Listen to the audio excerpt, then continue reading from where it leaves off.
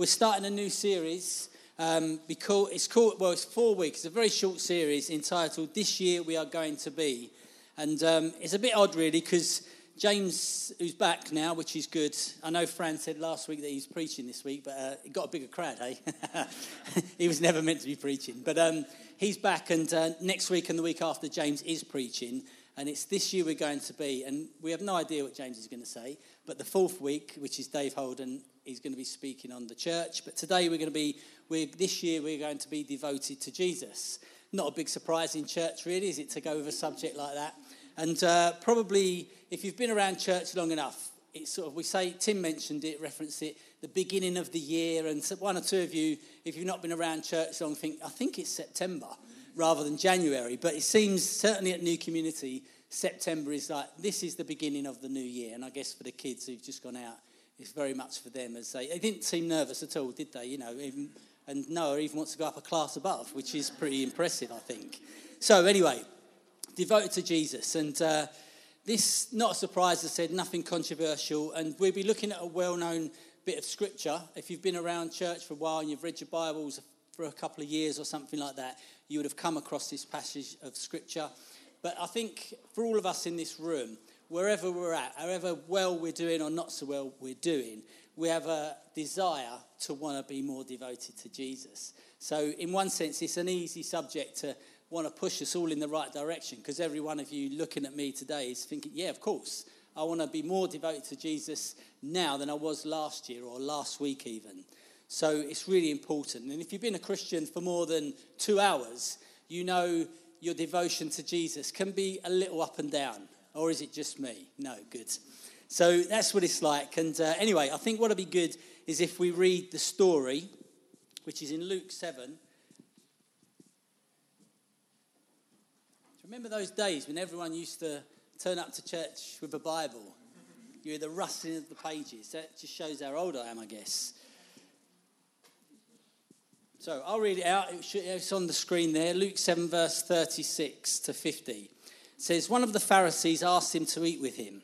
And he went into the Pharisee's house and reclined at the table. And behold, a woman of the city who was a sinner, when she learned that he was reclining at the table in the Pharisee's house, brought an alabaster flask of ointment, and standing behind him at his feet, weeping, she began to wet his feet with her tears and wiped them with the hair of her head, and kissed his feet and anointed them with the ointment. Now, when the Pharisee who had invited him saw this, he said to himself, if this man were a prophet, he would have known who and what sort of woman this is, who is touching him, for she is a sinner. And Jesus answering said to him, Simon, I have something to say to you. And he answered, say it, teacher. I mean, it might have been a tricky moment. He's having these thoughts and he says, say it, teacher. And maybe he was a bit anxious, Simon the Pharisee, or maybe he's thinking, we've got a challenge on, let's go for it. Jesus says this, a certain moneylender had 2 debtors. One owed 500 denarii and the other 50. When they could not pay, he cancelled the debt of both. Now, which of them will love him more? Simon answered, the one, I suppose, for whom he cancelled the larger debt. And he said to him, you have judged rightly. Not too tricky, eh? Even most of us would have got that right, I reckon. Yeah, I got that right. But that's what he said. Then turning toward the woman, he said to Simon, do you see this woman? I entered your house. You gave me no water for my feet, but she has wet my feet with her tears and wiped them with her hair. You gave me no kiss, but from the time I came in, she has not ceased to kiss my feet.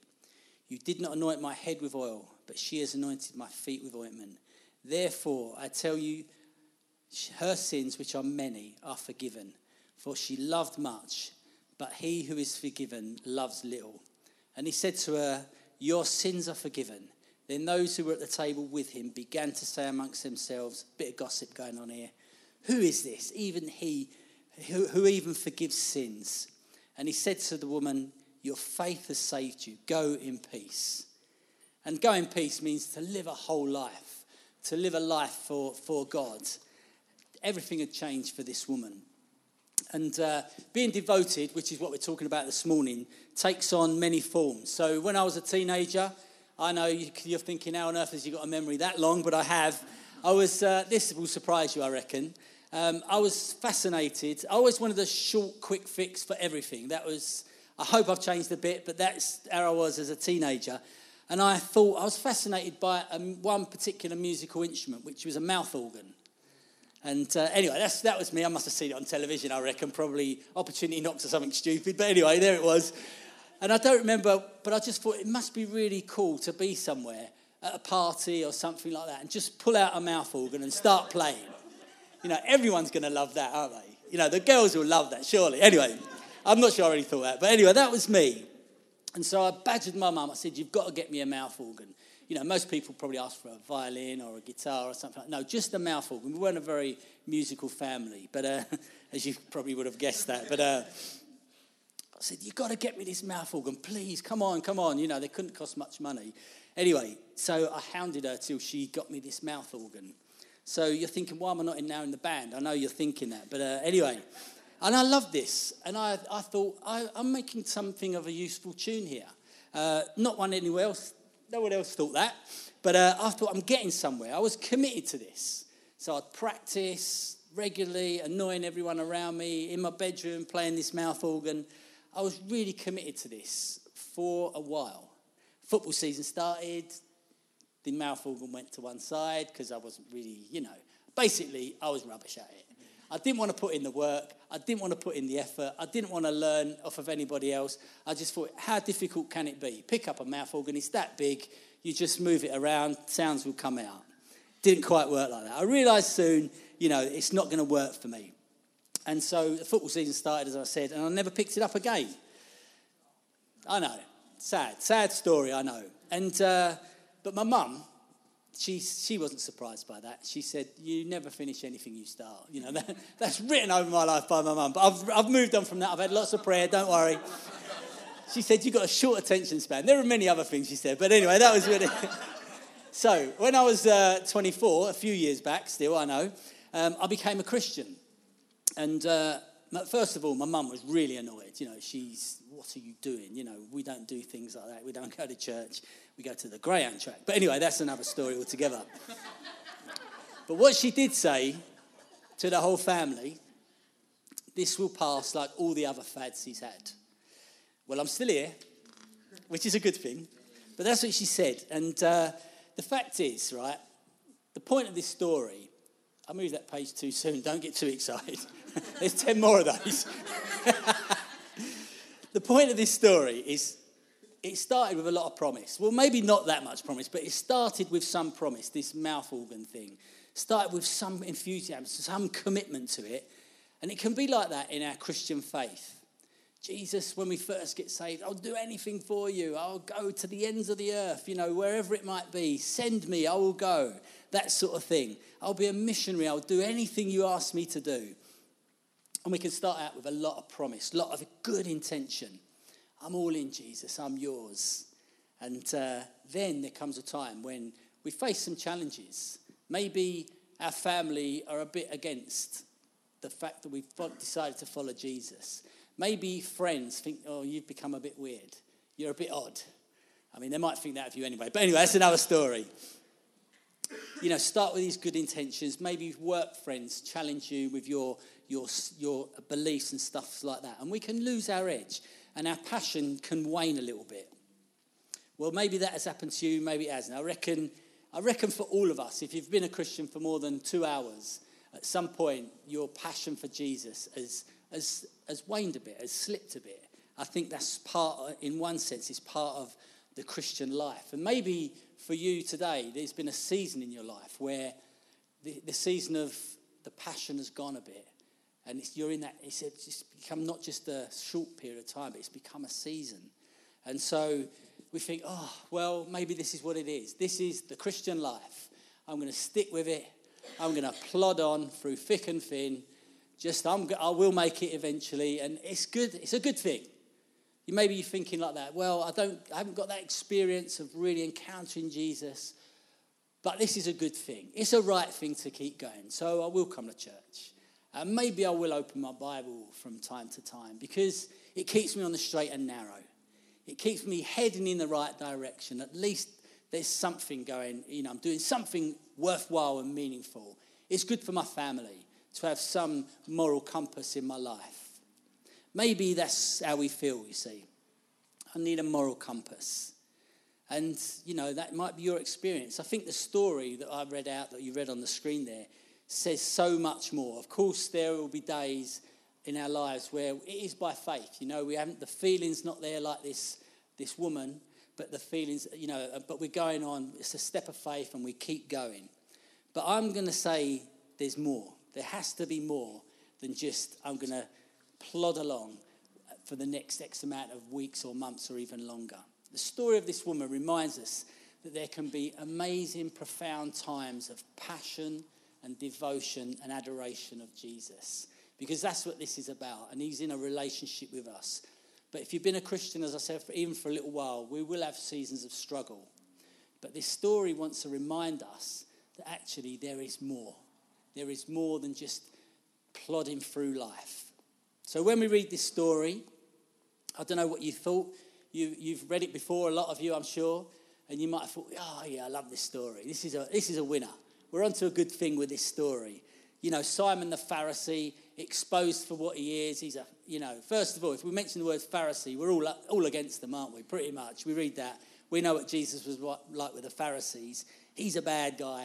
He's the bad person in this story. And then there's the woman, the downtrodden one, the one who struggled, and she's found favour with Jesus. And we all think, yeah, we're on board. We're on board for this. However, I think there's a part of this story which is just a little bit awkward, a little bit of a challenge. Why difficult? Because of the comparison between Simon the Pharisee and this woman. Simon the Pharisee, let's just be clear, he's invited Jesus to this dinner party, and he's invited him in. We don't know exactly why he's invited him in. Maybe he's wanting to find out a bit more, a bit like Nicodemus did, and find out, is this Jesus the real deal? Or he might have been bringing him into the crowd of all his friends, his Pharisee friends, and we're going to catch Jesus out. This is the day we're going to expose him for who he is. It doesn't really say. But I think they're more likely to try and trip him up. And so they're all ready, the food's ready. It would be one of these occasions, not that we have these occasions, I don't think, anymore, but the invited people come, and then other people can come and watch. I mean, that's a weird thing, isn't it? You're invited for dinner, but you actually can't eat, or you can come in. I invite 10 people for dinner, and 20 people can come and just watch us eat. Doesn't happen nowadays, but it did happen in those days. So all these people are looking in, and then this woman comes in, and everyone would have known who she was. She was a prostitute. So that's why it's just a little bit awkward. If you were Simon, what you'd be thinking, oh, this ain't good. This is not what I was after. Everyone would have known her occupation. Now, the Pharisees, as we've just mentioned, don't come out great in the pages of the Bible. If you've read your Bible, you know they are the crowd who Jesus is really on their case. He called them a brood of vipers. He challenged them consistently about their outward behaviour, their outward impressions to try and impress people. But Jesus was interested in the condition of their heart. That's what is really important. Jesus didn't pull any punches when he spoke to them. He was right in their faces. The Pharisees clearly have a bad press, and rightfully so. But what you couldn't say about them is that they weren't a devoted people. They were devoted, but just not to Jesus. The Pharisees and the teacher of the law competed with one another in terms of adhering to strict rules. They made God's law into 613 rules. It's 248 commands, 365 prohibitions. So if you've been on our membership course, DNA, that doesn't happen, thankfully. It wouldn't just be 7 weeks, would it? It'd be 7 months. Anyway, that doesn't happen. But they were committed to this, the Pharisees. And to avoid sexual temptation, they had a practice of lowering their heads and not even looking at a woman. That was how keen they were. So they had a devotion. And there was a devout group of Pharisees were called the Bleeding Pharisees. Now, yeah, there's one or two who might like bleeding Pharisees. So that's not the bleeding bit is not like the swear word before bleeding Pharisees. Bleeding Pharisees, because they walked around, I thought you might need to explain, one or two of you, but because they walked around with their heads lowered, they walked into things. And they would keep, I know, that's how committed they were. I thought you might like that. But that's what they were. They were devoted, but they was just devoted to a cause, and most of it was external stuff. And But as we read the stories, you're thinking, well, yeah, I get it. Simon, he's a pretty bad man. He got all that he deserved. Jesus nailed him. He made it clear, exactly true. But how would you and I react? Because I often think it would be so much easier if everybody was a bit more like me. I know you're thinking, no, please. We only want one of you. That's probably true. But, just generally, like if everyone was on the same page as you, or, in your head, that everyone had the same sense of humour, if everyone had that same intellect, if everyone had that same social EQ, is that the right word? Anyway, you know what I mean? That everyone on the same page, it would be a whole lot easier. But then this woman comes in, a prostitute comes in and changes everything. And as she comes in, Simon says nothing. It's really an awkward moment. And he asks, has Jesus noticed? That's what he's thinking.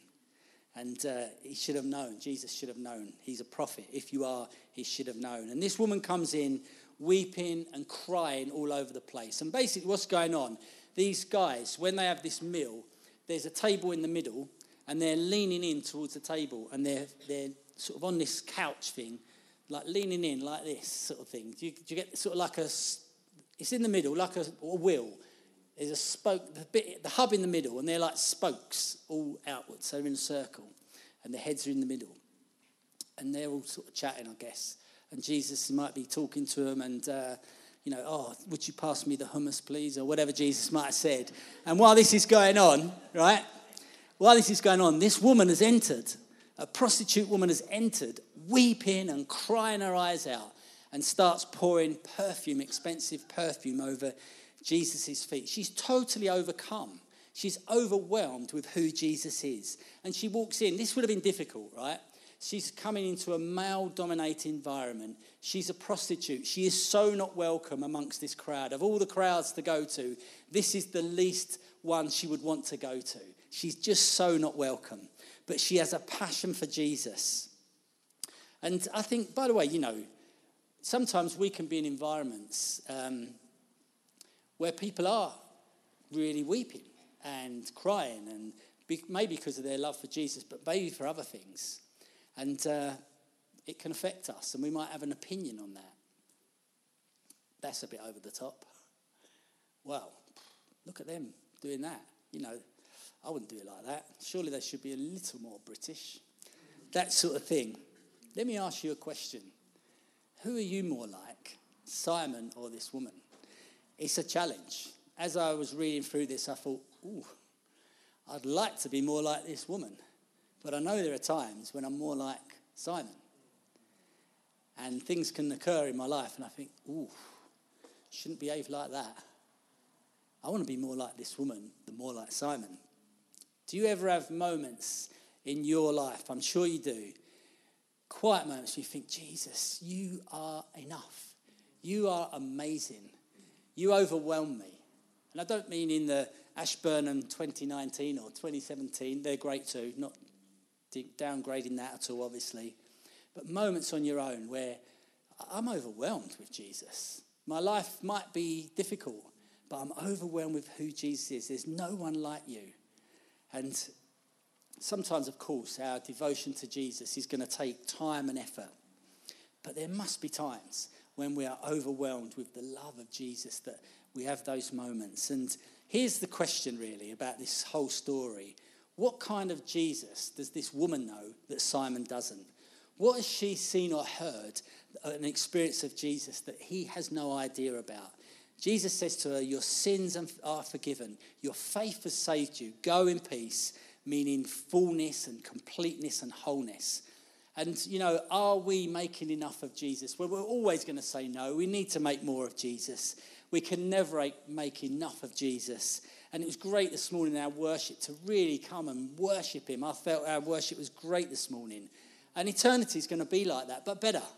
Much, much better. It's going to be all about him, all of eternity filled with his goodness, his grace, his majesty, his essence. He's inexhaustible. That's what we've got to look forward to. And she's been rejected and outcast, but what she knew about Jesus brought her to this place of devotion. She didn't care about anyone else's opinion. She was going for it 100%. And if you read this story and you think, how does that impact me? how can this translate to my world? Because it seems so far apart, doesn't it? That the story of this woman and my little life in what I do, the humdrum everyday life that we have to lead, commuting, school run, those sort of things, household chores, traffic jams, and all those sort of things. This does not seem to have any relation to this story. But I think even in those moments, our devotion to Jesus can come through. Jesus, I know this traffic jam, I should be somewhere, but I'm still going to be devoted to you. I mean, you might not word it quite like that. But, we can have these moments. We can encounter Jesus in our everyday moments, which I think is amazing. God, thank you so much that you've saved me. Thank you that you endured the cross for me. Thank you for my family. Thank you even for my mum who said all those terrible things about me. Not really, not that bad, I'm sure. Thank you, Jesus, that I'm forgiven. It may look very different to this dinner party, but we can know Jesus in that way, which is really important. Now, we might not have those perfume outpouring moments from an alabaster jar every day, but surely that's got to be our hope and desire, is that we have these moments more and more. And then the woman had a title, sinner. Simon says, she's a sinner. And what that means is, well, we're all sinners, right? It's clear everyone's a sinner. But this is about her lifestyle. This is about the way she lived her life as a prostitute. It was a blatant choice of how she lived. That's what he was saying. And it's not about the little sins. Well, okay, we had a great night last night. I think I might have had one glass of wine too many. This is, he's grading sin is what Simon is doing here. And it's really a bad idea. If you do that, you're setting yourself up to invent a bit of a system, a bit of a pecking order of sin, which is never a good thing. Because you come away thinking, well, I'm not so bad after all. I'm in front of you. I'm not pointing to anyone here, by the way. You, and you. I'm doing okay. But it's a problem if we start doing that. We wouldn't start that way. But it can creep in, and then it whittles away your need for a saviour. There's something good in me. There's something worthwhile. I can add something to it. I don't ever actually say those words. I don't come on a Sunday morning thinking, and I'm sure you don't. Oh, yes, there's the altar in front of you lot, and most of you, but there's those over there. I'm still on the way, on a journey. We don't do that, and nor should we, but it can creep in. A little bit of there's a pecking order of what's going on, setting ourselves up. And when you read through, we did a series a little while back on Galatians, a book in the New Testament. And Paul writes this, he says, you foolish Galatians, you started off in the Spirit, you started off devoted to Jesus, and then you started adding on layer after layer of rules and things to do, things to follow. And basically you're setting yourself up as to have a pecking order, which is not good. Basically there's two categories. And here they are, lost and found, saved and unsaved. And this woman, she knew she was lost. Hopefully you feel the same. That's what I need. She had a recognition of the magnitude of her sin, her brokenness and her separation from God, and recognized the immensity of God's lavish grace. John 3:16, we all know this verse. God so loved the world that he gave his only son, that whoever believes in him shall not perish, but have everlasting life. God loves broken people very much. You and I, we are broken people before God. And then look what happens in the story next. Jesus changes his position. He turns away, he turns towards the woman, but continues to speak to Simon. And here comes the comparison. Washing of the feet was important. He says the feet were ceremonially unclean, okay? Not having them washed was a dishonourable thing. They should be done by a servant. That's how low the job was. But none of that gave Jesus no washing of the feet. It was a moment of dishonouring towards Jesus. He should have anointed his head with oil. Cheap olive oil would have done. But there was none of that going on. He didn't greet him in any way, shape or form. We can sometimes have that attitude. What's going to come on for me today? What's the stuff that's going to come my way today? How are you going to bless me? I hope we sing our favourite song. I hope I get something out of this meeting. But when we look at the passion of this woman, her tears are the cleaning fluid for Jesus' feet. She wiped his feet clean with her hair, which, by the way, in those days was illegal. So her hair would have been up and she would have let it down and wiped Jesus' feet. In every way, she's going against the grain. But she loves Jesus. Something has occurred in her life, and it doesn't say where in Scripture, how and what, but something has happened in her life that has totally transformed her. She kissed his feet.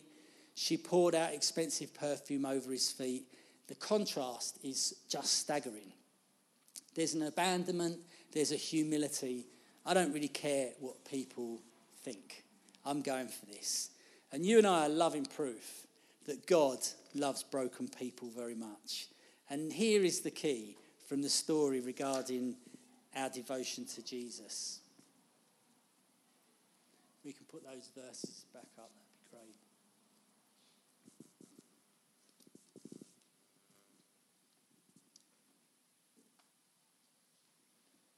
And Jesus answering said to him, Simon, I have something to say to you. And he answered, say it, teacher. A certain moneylender had two debtors. One owed 500 denarii, the other 50. When they could not pay, he cancelled the debt of both. Now, which of them will love him more? Simon said, I suppose for whom he cancelled the larger debt. And he said to him, you have judged rightly. Then turning toward the woman, he said to Simon, do you see this woman? I entered the house. You gave me no water for my feet, but she wet my feet with her tears and wiped them with her hair. And it carries on. 500 denarii is the equivalent to 18 months' salary. And therefore, if you're only good at maths, which Jenny did for me, 50 is about 8 weeks. Simon understands the question and he gets the answer right, begrudgingly probably. So he knew the answer. But this woman, she knew it in her heart. She knew she'd been forgiven much. And I think this is the key. She was a 500 denarii woman. She weren't like, well, you know, I'm pretty good. She knew she was rubbish. She was lost. She was broken. And sometimes I think it's good for us when we sing songs, and we do sing songs with words like, I was once a wretch, I was blind, I was lost, these sort of things. They're good and helpful. It doesn't mean we walk around going, oh, I'm terrible, I'm a bad person, I'm a nightmare, I'm a train wreck. No, we don't do that. I'm a worm. We don't walk around like that. We walk around with a heart of gratitude, a heart of gratefulness. The truth is, I'm now made righteous because of what Jesus has done. There's nothing in me that's made me righteous. It's all about him. Not even 0.1% is your good deeds. We know that. But sometimes we can we introduce different things that, I'm not so bad. I've got something to offer here. It's really important to remember, I'm a 500 denarii person. I'm not a 50. I'm not even 150. I'm a 500. I was lost. I was totally broken. And I remember reading this story years back when I first became a Christian. And I used to think, the 50, the 500. I thought, the 500, well, they're the bad ones. They're like the murderers. You know, Alpha comes in, we'll get an ex-murderer up to tell a story or whatever, you know, of how they were so bad and now God has changed them. And they're great stories. But, you know, your story and my story is absolutely just as great. Because we were 500 denarii sinners, right? Whether you grew up in church, whether you are, you know, from day one to the day you're old, and you've been to church every week of your life, you're a 500 denarii sinner. You've broken the commands of God. And so you're just as much in need of a saviour as the person who has got it all wrong. So this woman knew she had a passion for Jesus, and she knew her sin was forgiven. And she pours perfume over Jesus, which was really a key to her business, really. She needed to smell good. She was a prostitute. And she just poured it out. It was the end of her way of life. She changed. Jesus was now the one who she was following. Her old way of life was finished. Jesus is the one who's now leading her forward he's going to be the one who tells her what work to do. He's the one who's going to determine her future. She'd heard of the goodness of God in the person of Jesus, and that there's nothing good in her. She recognised that. And Jesus regularly warned the Pharisees, don't trust in yourself. Look at Simon. You know, there might have been a couple of clues here. And I think that's one of the things. So today, I know every one of us, me included, we want to be more devoted to Jesus. And I think there's a couple of clues as we look at, when we pick up on stories around Pharisees, that can give us a clue of how we're doing. And Simon, he was a bit dogmatic. He was opinionated. the crowd of people who were there were gossiping. Who does he think he is, this Jesus guy? He can forgive sin. And there can be clues, attitudes creep into our lives where we a little bit judgmental, a little bit gossipy, a little bit dogmatic in our views. We want to be a people who love one another, who serve one another, who give our best to Jesus. We know we're going to have moments where we're up and down, right? That's normal, that's okay. We want to become a community that really meets the people of Eltham with the love of God. And, people see through when we're not doing so well. And I don't mean they're going, when we talk to people, they're not going, they're only doing 6 out of 10 on their Christian walk. They're not thinking that. But they know when we're devoted to Jesus. Without naming people, but if you think in your head, I do know some people who are really devoted to Jesus. It shines through, doesn't it? And that's what we want in our lives. We want to be a people where our devotion to Jesus shines through to such an extent that it reaches other people. It's not just in here. It says, those verses we're talking about, forgiven a little, you can love a little. Forgiven much, you can love much. And I believe what God wants for us today is that we recognise we're 500 denarii people. We've been forgiven much. And what that will mean is we can love God more.